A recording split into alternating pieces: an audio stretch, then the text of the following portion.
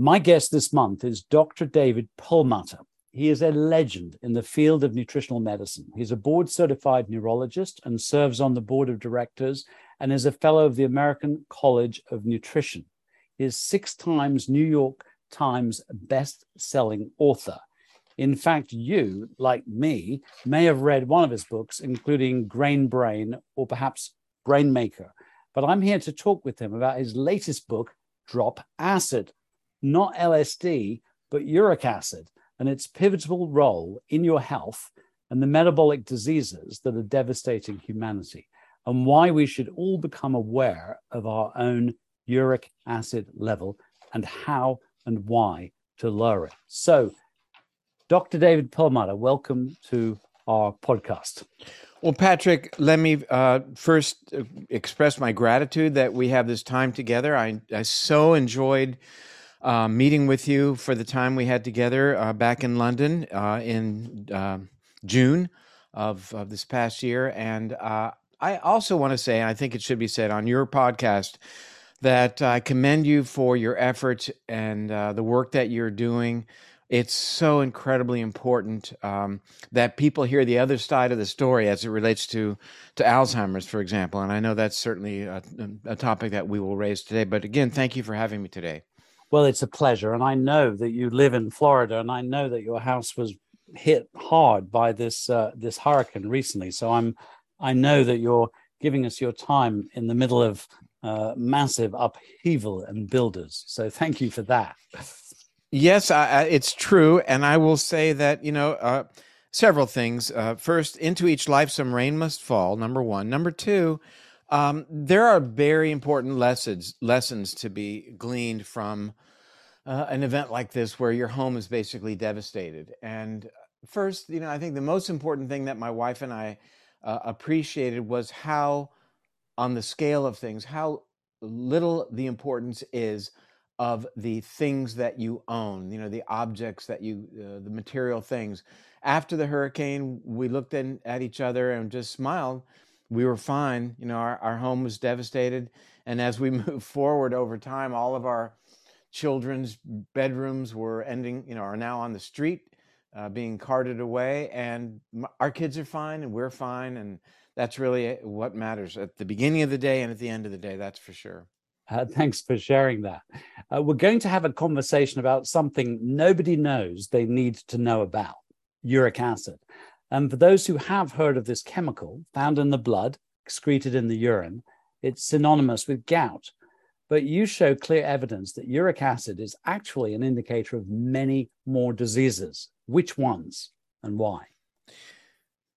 Well, first, let me backtrack just a moment and indicate that we have a tendency in medicine to sort of pigeonhole ideas, as we did with uric acid. Until quite recently, uric acid was looked upon as being an important mechanistic player in obviously gout and kidney stones, but pretty much, even in my medical education many years ago, decades ago, we would spend a day learning about uric acid and I guess importantly how to treat elevation of uric acid as it related to gout and kidney stones. But I think more recently we really begin to appreciate how so many things have much more encompassing roles to play in human physiology and pathology, and so it is with uric acid.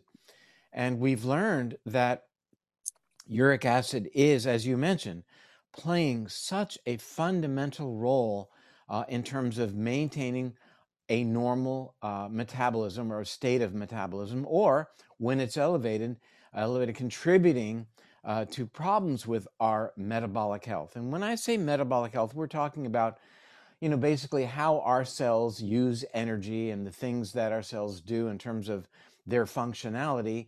And when we overview metabolic health, we realize that those disease processes that are predicated on problems with our metabolism are among the most pervasive diseases on our planet.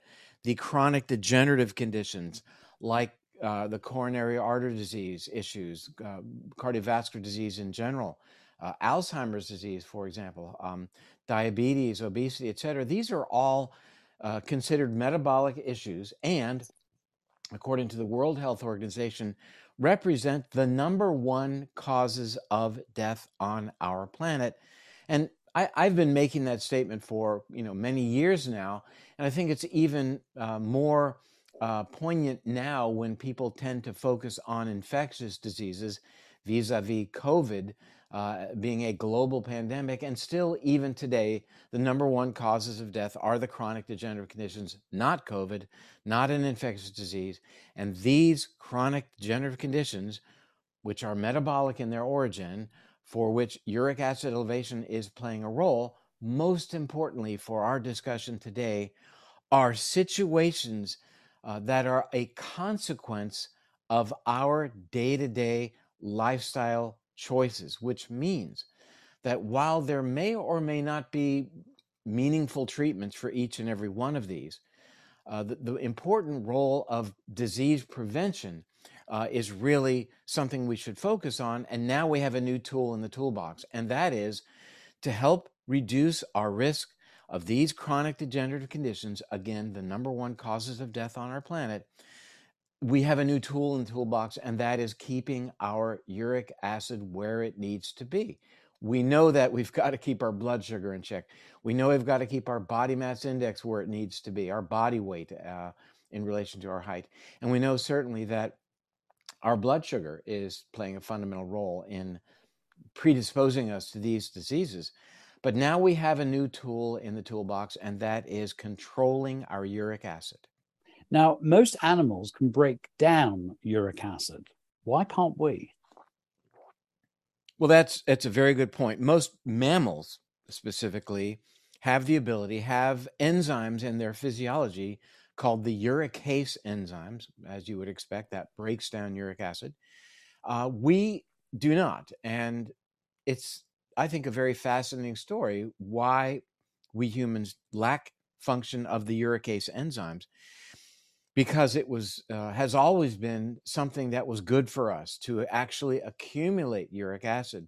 And it's a very colorful and interesting story that dates back somewhere between 18 and 14 million years ago, when in the time, the Middle Miocene period, during a time when our ancestors were under a time of great environmental stress. These are our primate ancestors under a great deal of environmental stress over several million years, when the world became cooler and their food availability declined.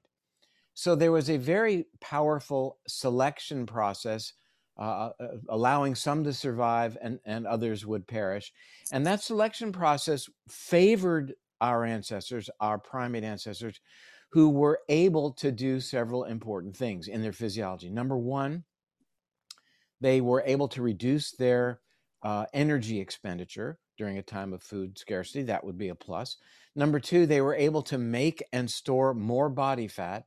Number three, they were able to increase their production of blood sugar in their bodies to help power their brain so they could figure out a way to find food. And number four, and there are actually several others, but the fourth for our discussion, is they were able to slightly increase their blood pressure. And that turns out to be a very favorable survival mechanism during times of water scarcity. When you don't find water, you don't have enough blood pressure to send blood to your heart and your kidneys and throughout your body, you will perish in comparison to some of your compatriots who happen to have a slight elevation of their blood pressure. And I'm certainly not saying high blood pressure, but just a little elevation in comparison to the rest of the population. It's a survival advantage. And as it turns out, when these individuals lost the uricase function such that they could not break down uric acid, their uric acid levels increased. And now that we understand what uric acid elevation does in our physiology, we understand why it was for our ancestors 14 to 18 million years ago an advantage. Why?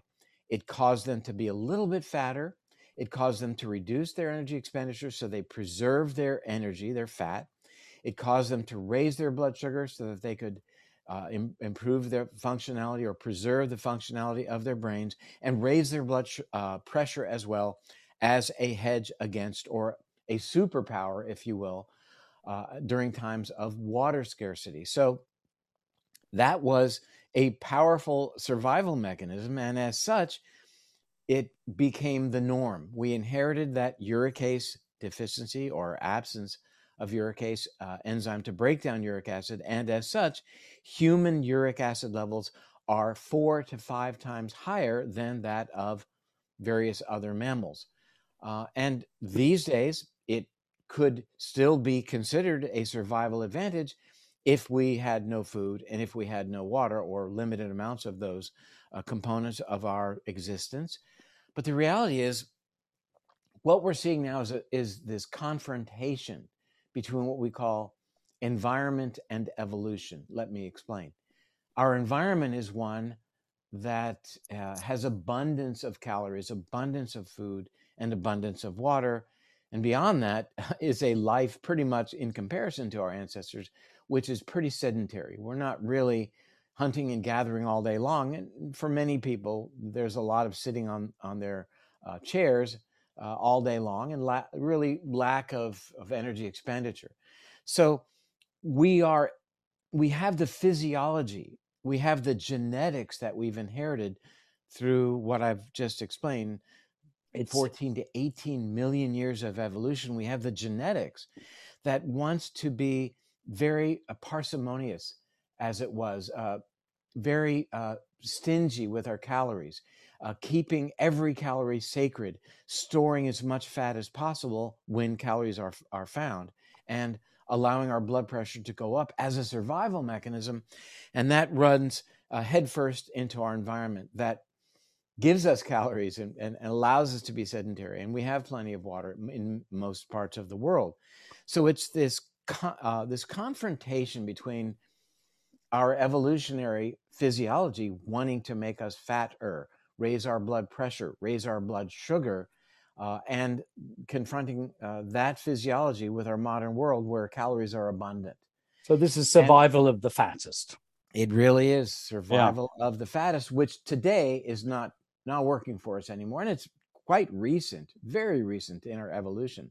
I mean, the availability of these highly ultra processed foods, manufactured foods, if you will, is something that we humans have experienced for 0.005% of the time we've been walking planet Earth.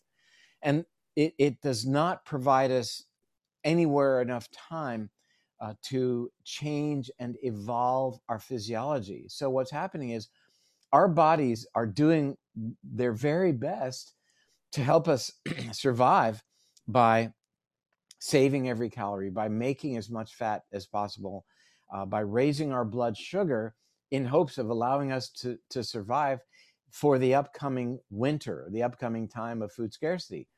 The problem is we're packing away the fat, raising our blood sugar, raising our blood pressure for the winter that never comes. And again, this is called an evolutionary environmental mismatch. And as such, to get back to your original question, Patrick, this is part and parcel what explains why the uric acid elevation that is so pervasive these days is so central to our metabolic dismay, our metabolic mayhem, if you will, that, as I indicated during our introduction, is central to the pervasive chronic degenerative conditions that are killing people around the world. So when you talk about metabolic problems, metabolic syndrome is actually defined as a pattern of changes that drives most Western diseases. And should uric acid, what is the definition of metabolic syndrome, sort of clinically, and should uric acid be added to it? Well, should uric acid be added to the list of metabolic syndrome? That's an interesting question. I think we're probably years away from that happening, several years anyway, because what you and I are talking about today is not generally part of the medical gestalt, if you will. Not yet, but it's getting there. And I think it's going to take some time for elevation of uric acid to be included in, along with insulin resistance, hypertension, dyslipidemia, the other components, the elevated hypertriglyceridemia that make up the metabolic syndrome. It's going to take some time, but I think that people who are listening to your podcast are really generally on the leading edge, and they'll get this importance. They'll understand this importance. And, frankly, this isn't that new.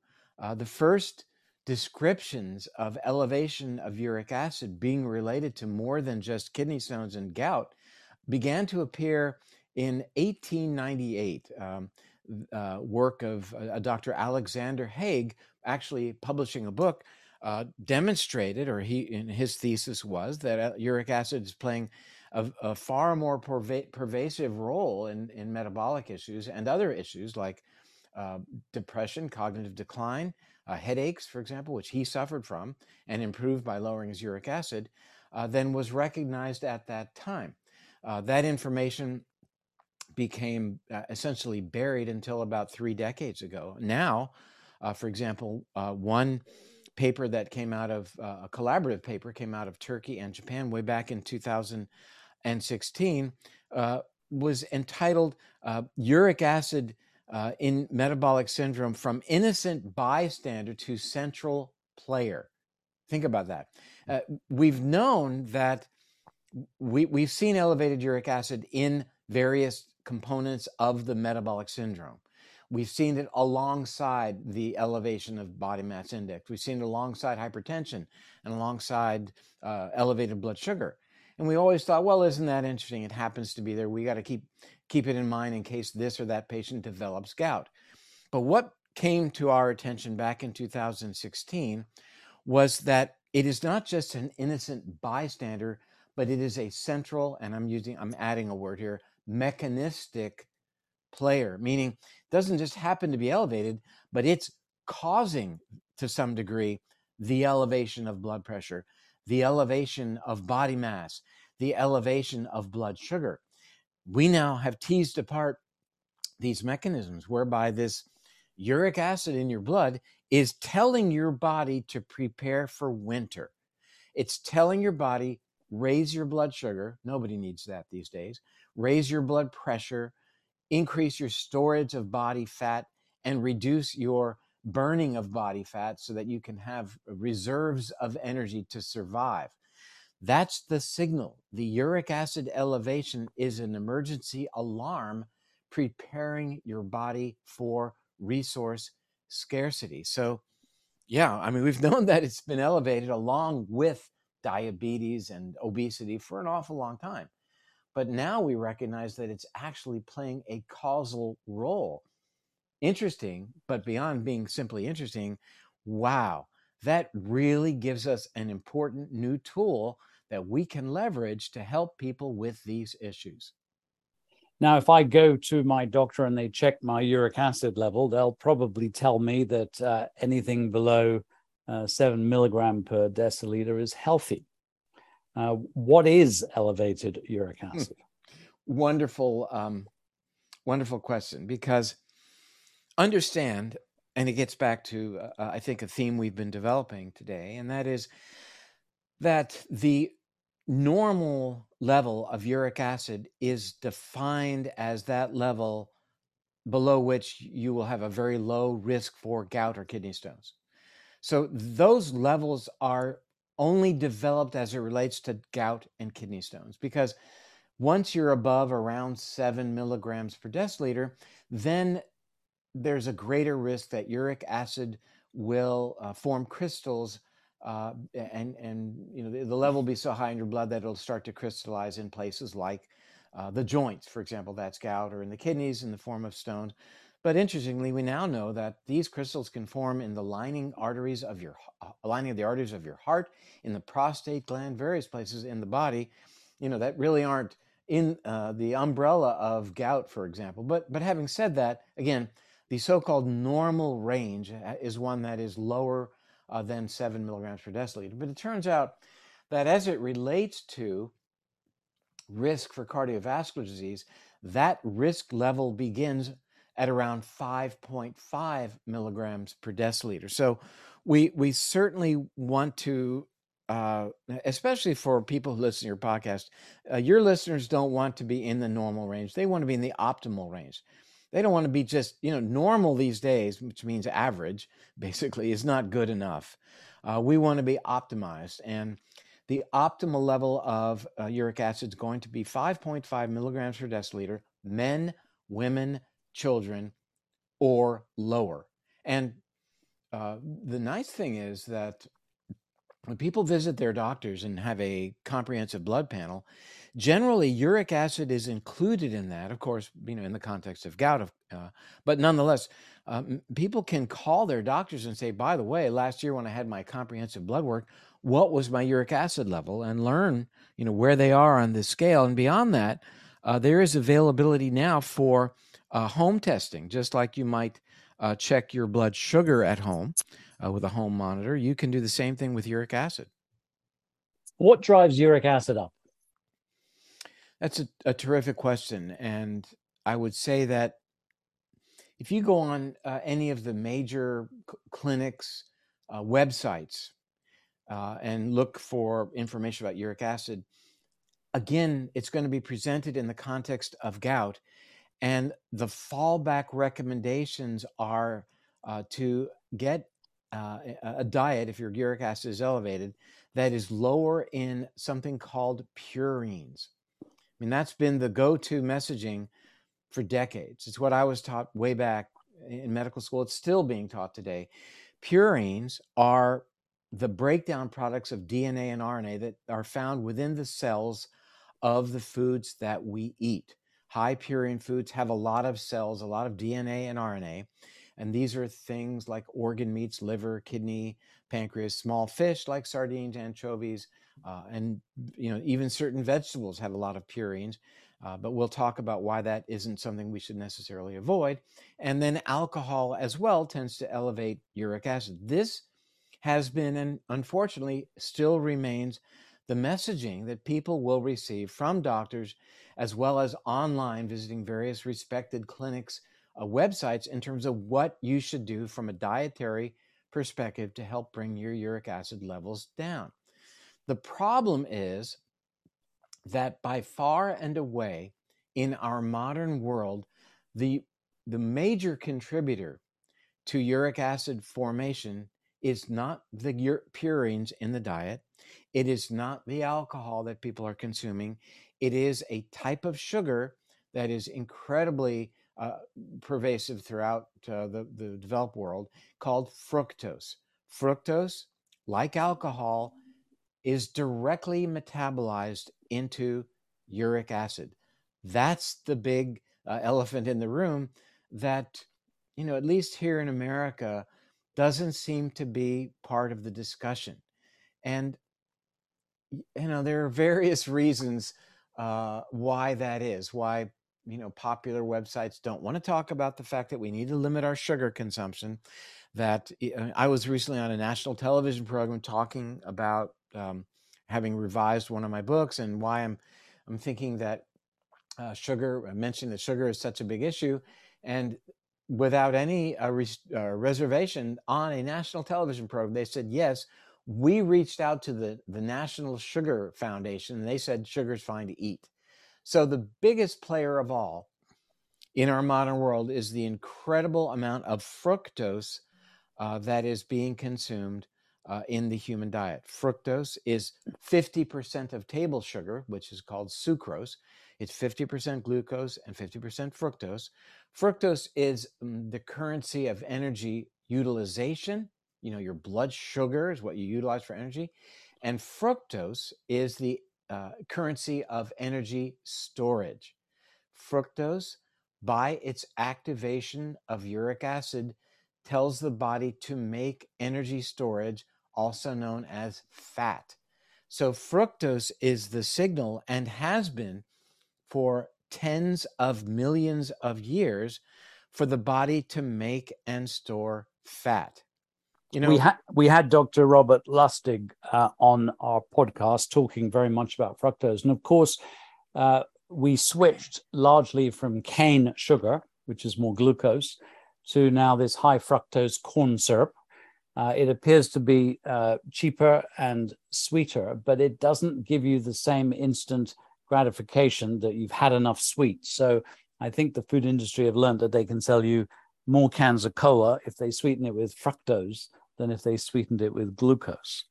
And that's right. Glucose triggers satiety messaging in your brain that you've eaten enough, stop eating. And fructose does not do that. Fructose tells you keep eating.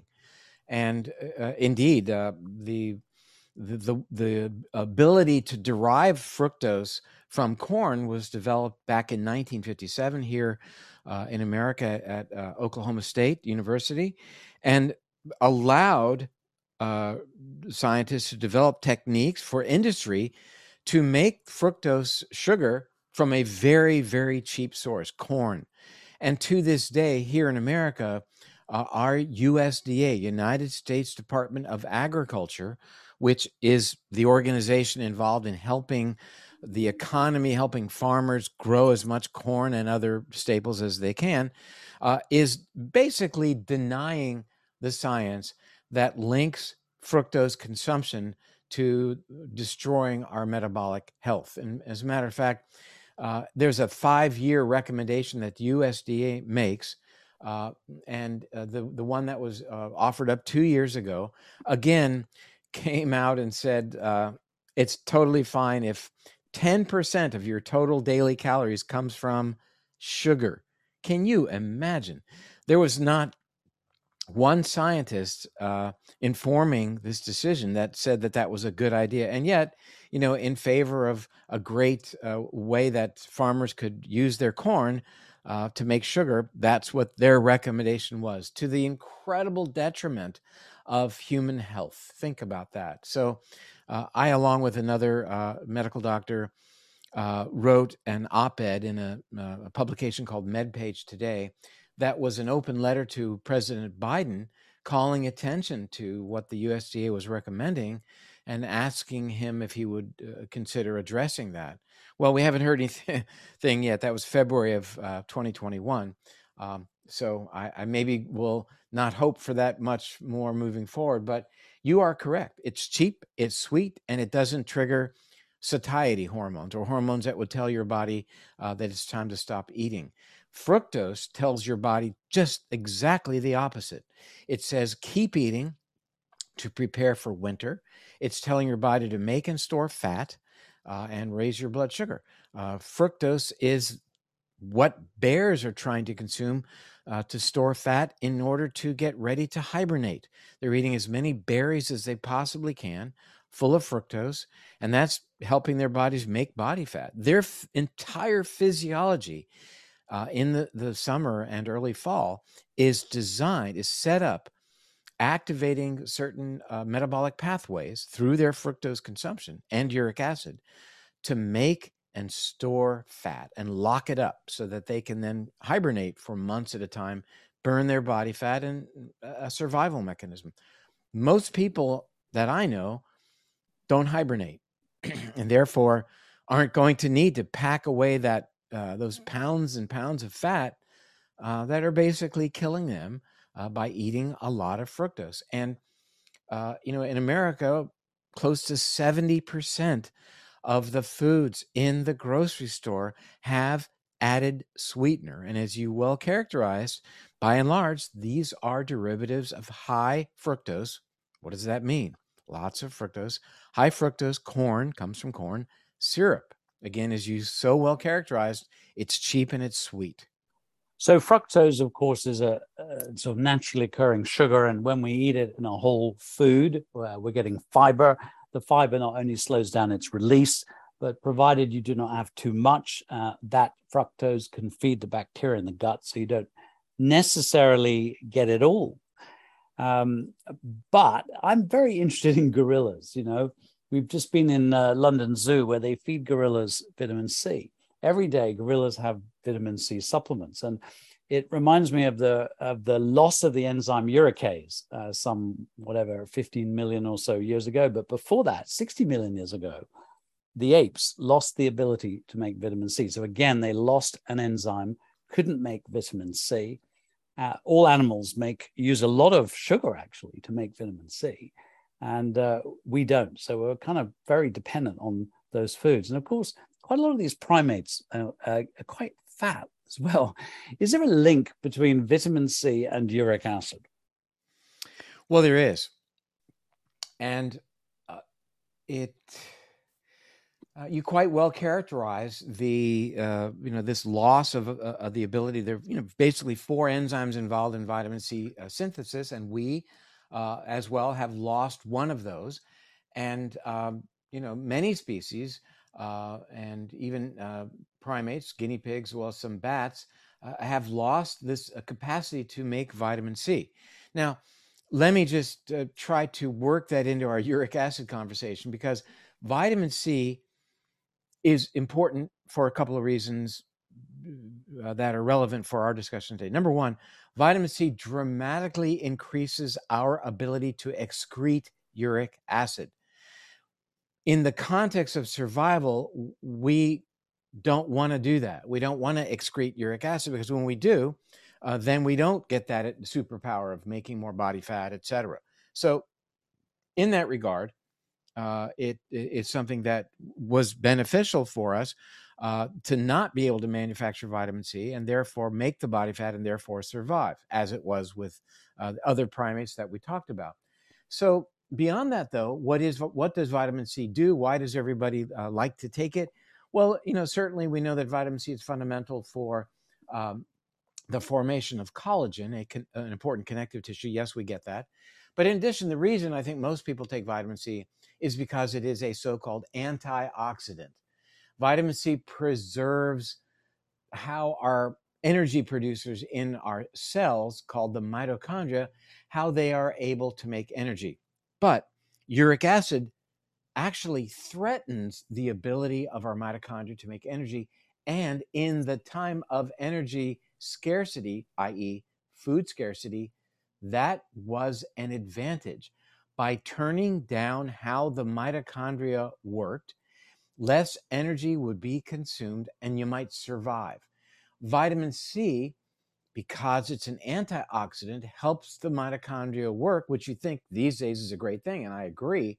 But in the context of energy utilization during times of food scarcity, in other words, in our past, that might not necessarily be an advantage. So I think we're beginning to understand, in the context of evolution, new perspectives on vitamin C.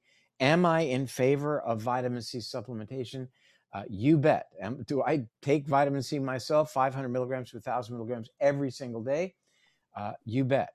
And so I think, the notion that we can't really synthesize vitamin C and that it's important in our diets or as a supplement, I think makes sense these days.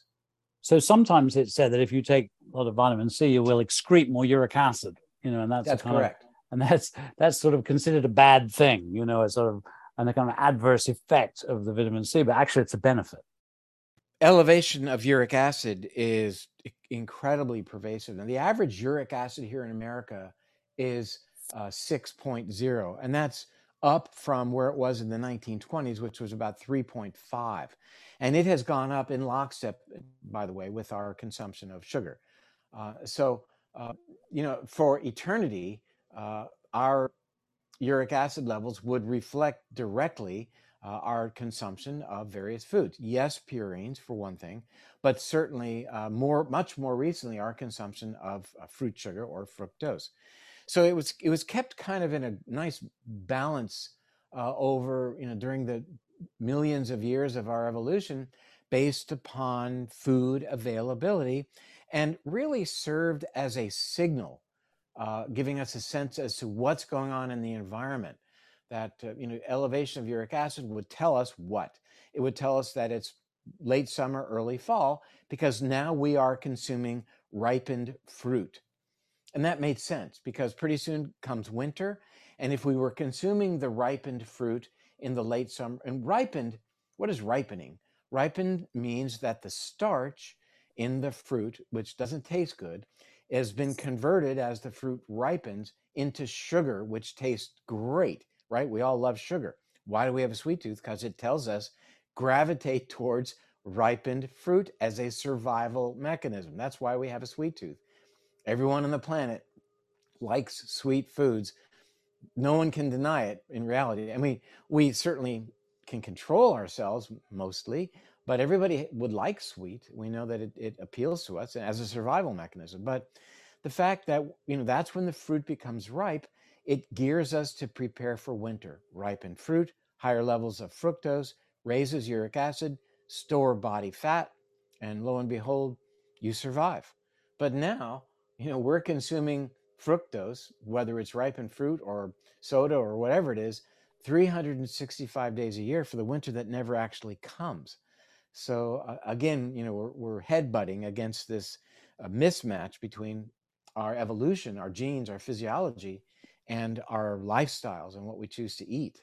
But the vitamin C it may raise your uric acid in the urine, but it's going to lower it in your bloodstream, which is That's right. You're going to thing. urinate out more we're uric acid, and the interventional trials make that very clear. And there are other nutritional approaches that we can take.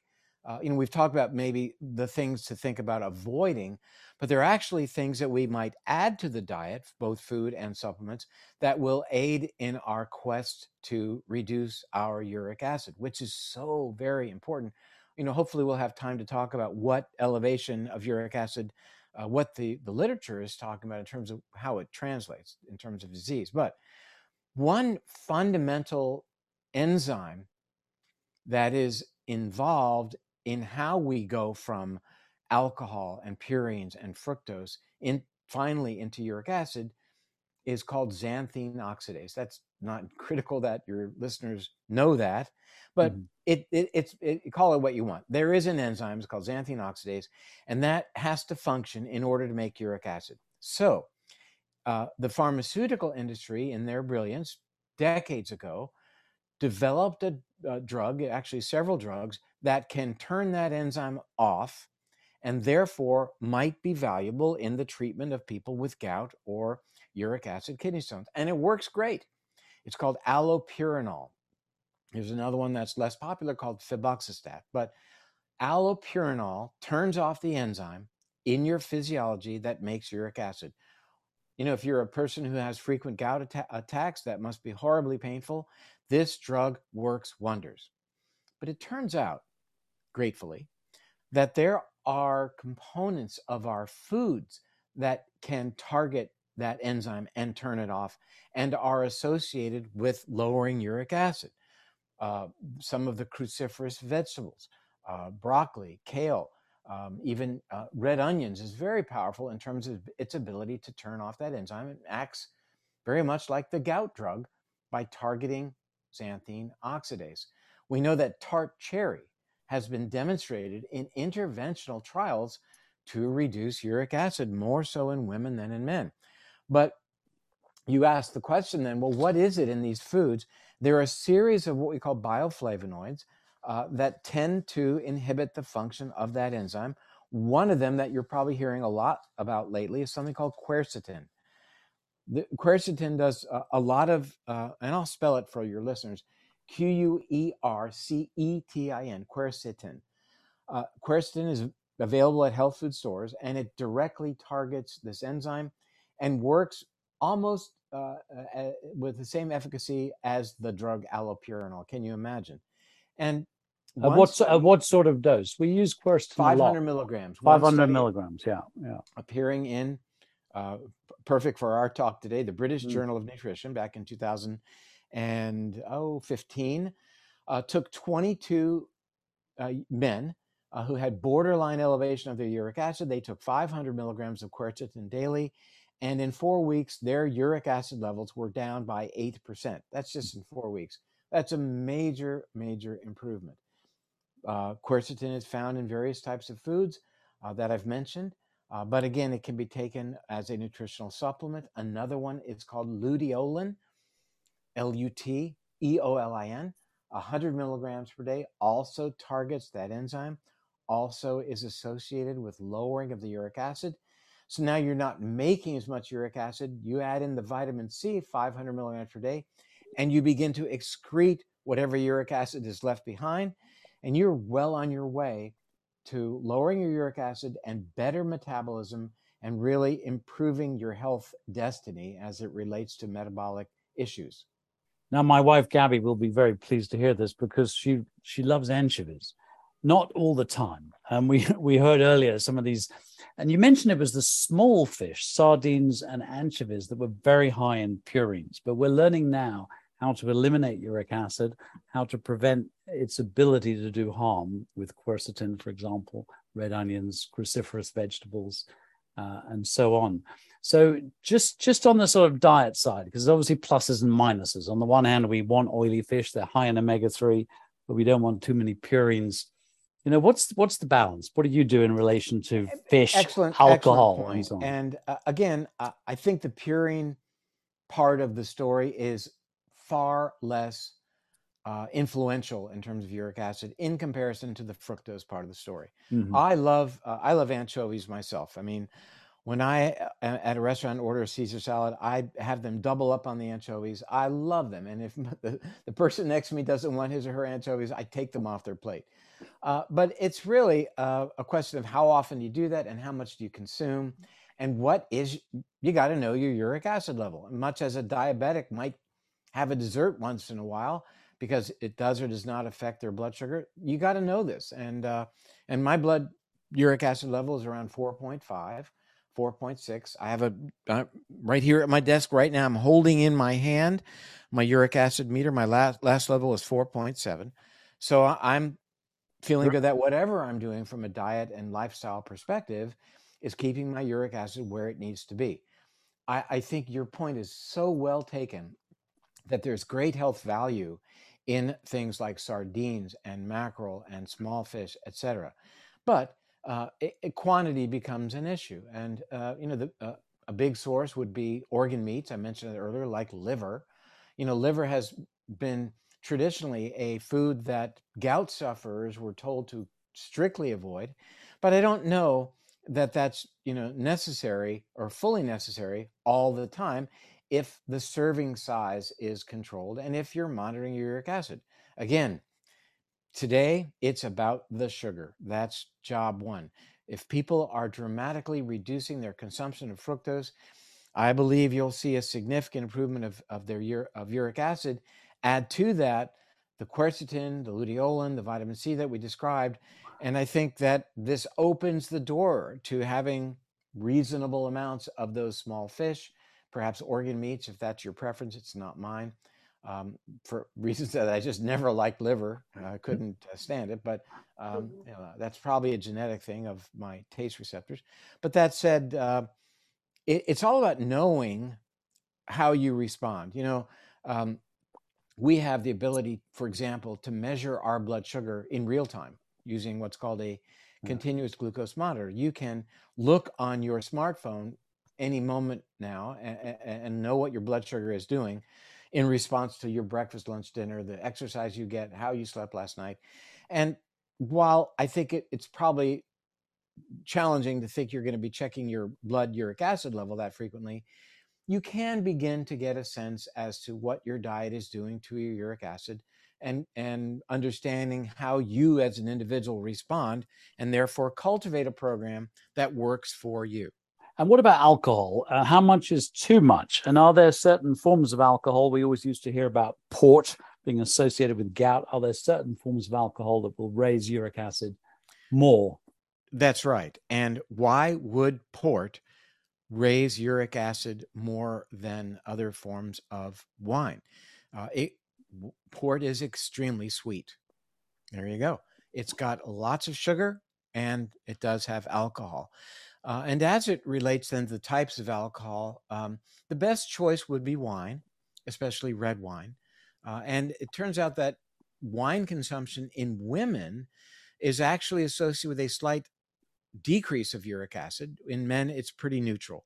Hard liquor is associated with an increase in uric acid in both men and women. And beer tends to be the worst player of all, both in men and women. Raises uric acid quite dramatically because beer does contain alcohol, but it's also very, very rich in purines. Why? Because it's made from brewer's yeast. Yeast is hypercellular, has a lot of genetic nucleic acids that then enter the purine pool and contribute to elevation of uric acid, which tells the body to make fat. So now we fully understand where the beer belly is coming from. It's not from the calories. So now, what happens? Because people are getting beer belly from drinking a lot of beer, they develop light beer. And right on the label, they show, it only has 110 calories as opposed to higher levels of caloric count in other forms of beer. It isn't the calorie count. It's the alcohol and the purines that turn on the production of uric acid. Now, in Japan, for example, they've understood this for quite some time. And in Japan, you can buy in the grocery store, you can buy purine-free beer because they understand this. As I mentioned earlier, I mentioned a study that came out of Japan back in 2016 where uric acid had gone from being an innocent bystander to a central player. They get this. Many places around the world understand and are leveraging this information about uric acid to bring about better health in their population. As you know, I recently visited England, and I live in America, and I what I saw in England is pretty much in lockstep with what goes on here, and pretty much in the Western world, that there is an awful lot of sugar consumption, and there's an awful lot of metabolic disease. It's estimated by 2030, and that's in the distant future. Well, no, it's not. It's in 8 years that one half of American adults will be not just overweight, but obese. Half of American adults in 2030, that's 8 years from now, will be obese. Right now, it's a third. 72% of American adults right now are obese or overweight. And sugar, as I'm sure Dr. Lustig made very clear, is directly in the crosshairs of what's responsible. Now, what are gout bacteria? What's the link between uric acid and gut bacteria? And do probiotics also help to lower uric acid? Several good questions there. I think we're just beginning to tease apart what is this relationship between elevation of uric acid and the diversity and quantity of our gut bacteria. It is noted that there is almost a fingerprint identification of the changes in the gut bacteria that are seen in patients with gout. Now, is the bacteria raising the uric acid? Likely. Is the uric acid changing the gut bacteria? Likely as well. Now, that said, could probiotics be effective? My sense is yes, and I'll tell you why that was my response. Because there's now research showing that when you swap the gut bacteria of gout sufferers with the gut bacteria of somebody without gout, that their frequency of gout attacks goes down dramatically. And what I'm talking about is an intervention that's called a fecal microbial transplant. And that is what it is. It means basically taking a healthy individual, harvesting some of their fecal material and instilling it into the colon of the individual with gout. When that is done, the frequency of gout attacks goes down quite dramatically. And that's a pretty profound indication that the gut bacteria are indeed playing a role. Other things that we recognize can relate to this interaction between between elevation of uric acid and the gut bacteria include the idea that our gut bacteria are sensitive to the amount of inflammation in the body. That when inflammation is elevated, it changes not only the milieu, the characterization of the gut bacteria, but also changes their functionality. Elevation of uric acid raises the production in the body of these inflammatory chemicals, and that is something that is sensed throughout the body, including in the gut, and certainly in the brain as well. So elevation of the production of these inflammatory chemicals is one of the things that elevation of uric acid does, and that is something that has body-wide implications. Now, does uric acid switch off autophagy? My listeners, we've spoken often about a ketogenic diet or a fasting mimicking diet. Is this a good way to go to lower uric acid? Indeed, it does. And I'll relate back to our earlier discussion of the bear. The bear preparing for hibernation is in a situation in which he or she is trying to store as much tissue as possible. Now, let me break this down a little bit, but I'll connect a few dots. In the breakdown of fructose, its metabolism, something called AMP is created. ATP, the energy currency, is ultimately broken down to AMP, adenosine monophosphate, and that can be metabolized in either of two pathways. It can be metabolized through something called AMPK or AMPD. I know it sounds complicated, but I'll work through it. Now, if it's metabolized through AMP kinase, what happens in the human body when we light up AMP kinase is we don't store fat, we burn fat, we don't make blood sugar as much through what's called gluconeogenesis, we reduce our production of blood sugar, and it helps us activate something called autophagy, whereby we are breaking down defective parts of cells, and that's a good thing. That's what happens when we activate AMPK. Pretty much good things. It's what we want to do. We want to target our AMPK and keep it active. Now, 3 things I'll mention activate AMPK, things that can help us. Number 1, by far and away, is exercise.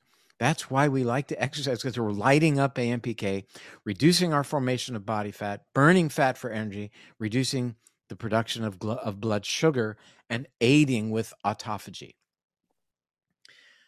Quercetin, I mentioned it earlier in the context of uric acid, but quercetin uniquely and specifically targets AMP kinase, another reason to take quercetin. The third thing I'll just mention, because I think it might light an idea in many of your listeners' minds, is a drug called metformin. Metformin is perhaps the most commonly prescribed diabetes drug on the planet. And how does it work? It targets AMP kinase. It tells the body, don't make any more blood sugar. We've got enough. So it shuts down the liver's production of sugar. So we want to do everything we can to let AMP kinase be active in terms of how AMP is metabolized in the human body. Well, it turns out that AMPK has an evil twin. And the evil twin is called AMP deaminase. And what AMP deaminase does is just the opposite of AMP kinase. It causes the body to make more fat. It causes the body to store that fat. It causes the body to turn on the production of glucose through what we call gluconeogenesis in the liver. So let me get back to our bear example. When the bear is foraging for berries, eating a lot of fructose, AMPD is activated, making fat, storing fat, making blood sugar, preparing for hibernation. We don't want that in general. But that's what's going on. And then when the bear is hibernating, it's burning its fat, it changes, it shifts its physiology over to AMPK. It's now going to involve itself in burning that fat for energy, in using, not making increased blood sugar, etc. So this is, relates back to your question then about autophagy and what is called the mTOR pathway. And we really want to do our best to keep autophagy active, to keep our blood sugars where they need to be, and keep ourselves lit up as it relates to using the AMPK part of the flow chart, not AMPD. Well, what does uric acid do? Uric acid shuts down AMPK and tells the body, no, you're going to metabolize your fructose and purines through AMP deaminase, the pathway of more fat production, reducing your energy expenditure, turning off your mitochondrial function so that you save energy, and making more blood sugar. That's what uric acid does as a survival mechanism during times of food scarcity or hibernation, as in the case of the bear. We don't want that. We want to be pretty much involving ourselves in AMPK as much as possible and not using the other side of that pathway, whereby autophagy is shut down. To get back to your question, whereby we're using fat for energy, we're not making blood sugar. And that's the real nuts and bolts, now that we've had this deep dive, in terms of one important mechanism, hopefully we have time for one more, of how uric acid does its best to keep us alive. I could have said does its dirty work, because whether it's a good thing or a bad thing, elevation of uric acid is in the context of our environment. Are we living in an environment that has no food and we need uric acid to help us survive, in which case it's a good thing? Or in the context of food abundance and calorie abundance, are pretty much our modern world, in which elevation of uric acid is a bad thing? Now, you're a neurologist, and one of my pet areas, having started my career as a psychologist, is brain health. What does too much uric acid do to your brain? Great. You've got a lot of great questions. And the wide scope view would say that the underlying mechanism for neurodegenerative conditions, Alzheimer's, Parkinson's, Huntington's, multiple sclerosis, is a process called inflammation. Alzheimer's is a prototypic inflammatory disease, like coronary artery disease, like diabetes, obesity, and certain forms of cancer. It's the excessive action of inflammation over a long term. Uric acid increases inflammation in the human body alone. Alone, if we consider that, we've got plenty of fodder for understanding why uric acid would therefore be related to dramatic increased risk for neurodegenerative conditions through the inflammation mechanism alone. We know, though, that uric acid raises blood sugar, insulin resistance.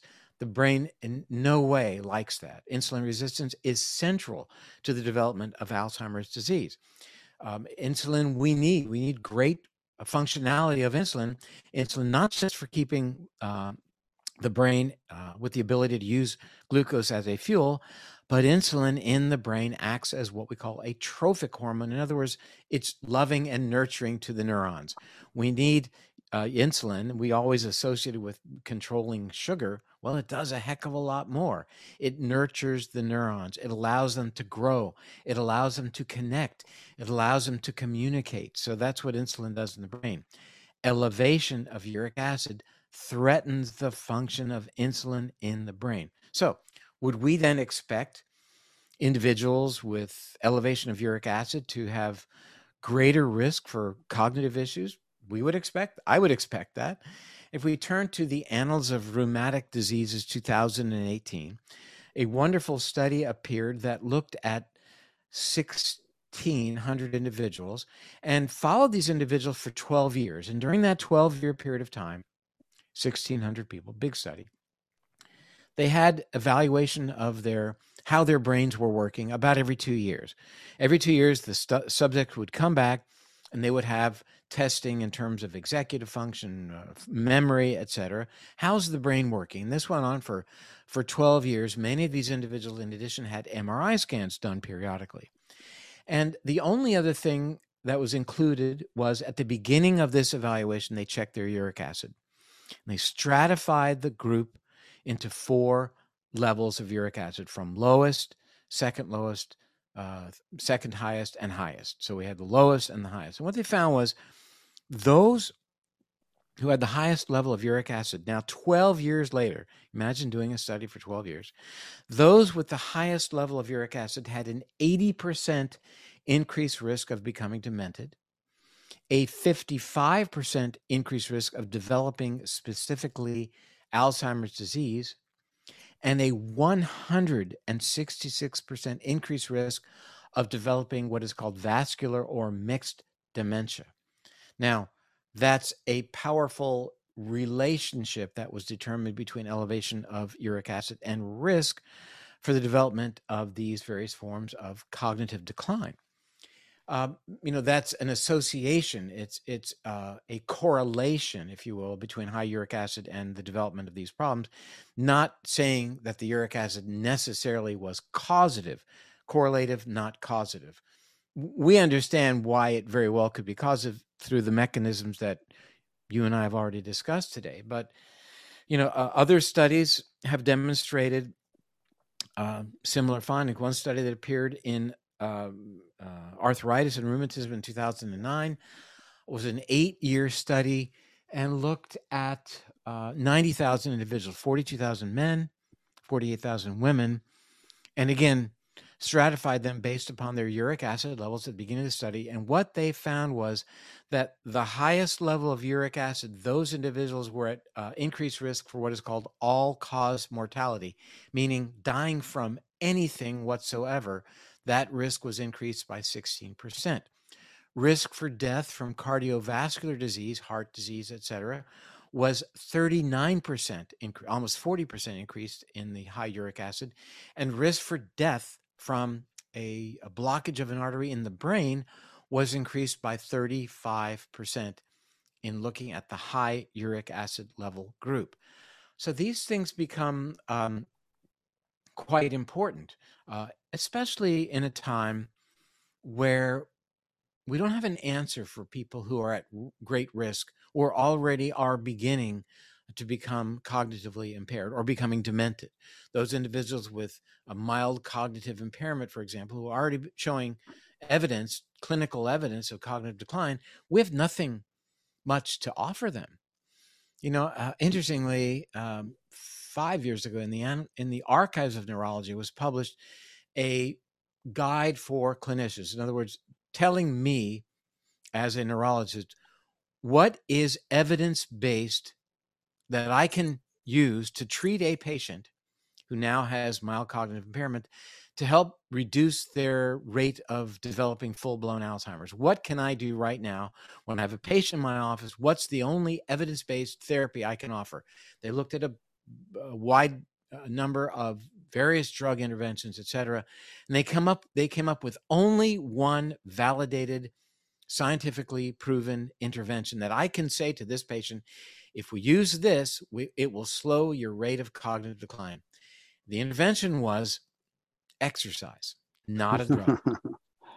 And that's what the American Academy of Neurology said to us. That's the only validated intervention that I can offer to a patient. Increase your exercise. So what I'm going for here is simply the fact that we don't have a pill. We have no interaction right now on lowering beta amyloid or cholinesterase inhibitor, whatever it may be. We've got nothing. That prescription pad is blank. When when someone comes to see a neurologist and says, I need a pill because I have now been diagnosed with MCI, I'm on my way to Alzheimer's, please write me a prescription. Help me, doctor. There's nothing to write for that patient. Now, David, we've come to the end of our time on this podcast, and I want to. Unfortunately, I'm only a quarter done. I'm really sorry about that, and I want to say that we had last week the brilliant masterclass at Food for the Brain, the charity, and of course we've been talking about Food for the Brain, and Dr. David Perlmutter was one of 8 experts there that looked at B vitamins and homocysteine and omega-3 and exercise, both physical and cognitive exercise, and the gut and sugar. Dr. Robert Lustig was there as well, and antioxidants and all the other factors, because I want to say that you've spent a lifetime educating people. And obviously when we start to say these things, it's always against the grain of sort of conventional medicine. So it takes a lot of guts. It takes a lot of intelligence, a lot of perseverance. Your books are amazing. There are so many of them. I know what that feels like. We've got Brain Wash, Brain Maker, Brain Grain, and the latest Drop Acid. Obviously, people can, buy it in the bookstore. They can buy it on Amazon. Do you have a particular website you'd like people to go to get your absolutely essential book to read, Drop Acid? Well, I would say that since this is an international podcast, that Amazon has carried my books globally, and they're in 34 languages. So I would say anyone should just, sign on to their local Amazon So get the book, Drop Acid. David, thank you immensely for sharing your wisdom. We all now know that we need to keep an eye on our uric acid level, do things that bring it down. And we've been given a lot of great clues. So, David, thank you very, very much. Patrick, my pleasure. And again, kudos for all that you're doing. I so enjoyed spending time with you, and keep up the very, very great work. Thank you.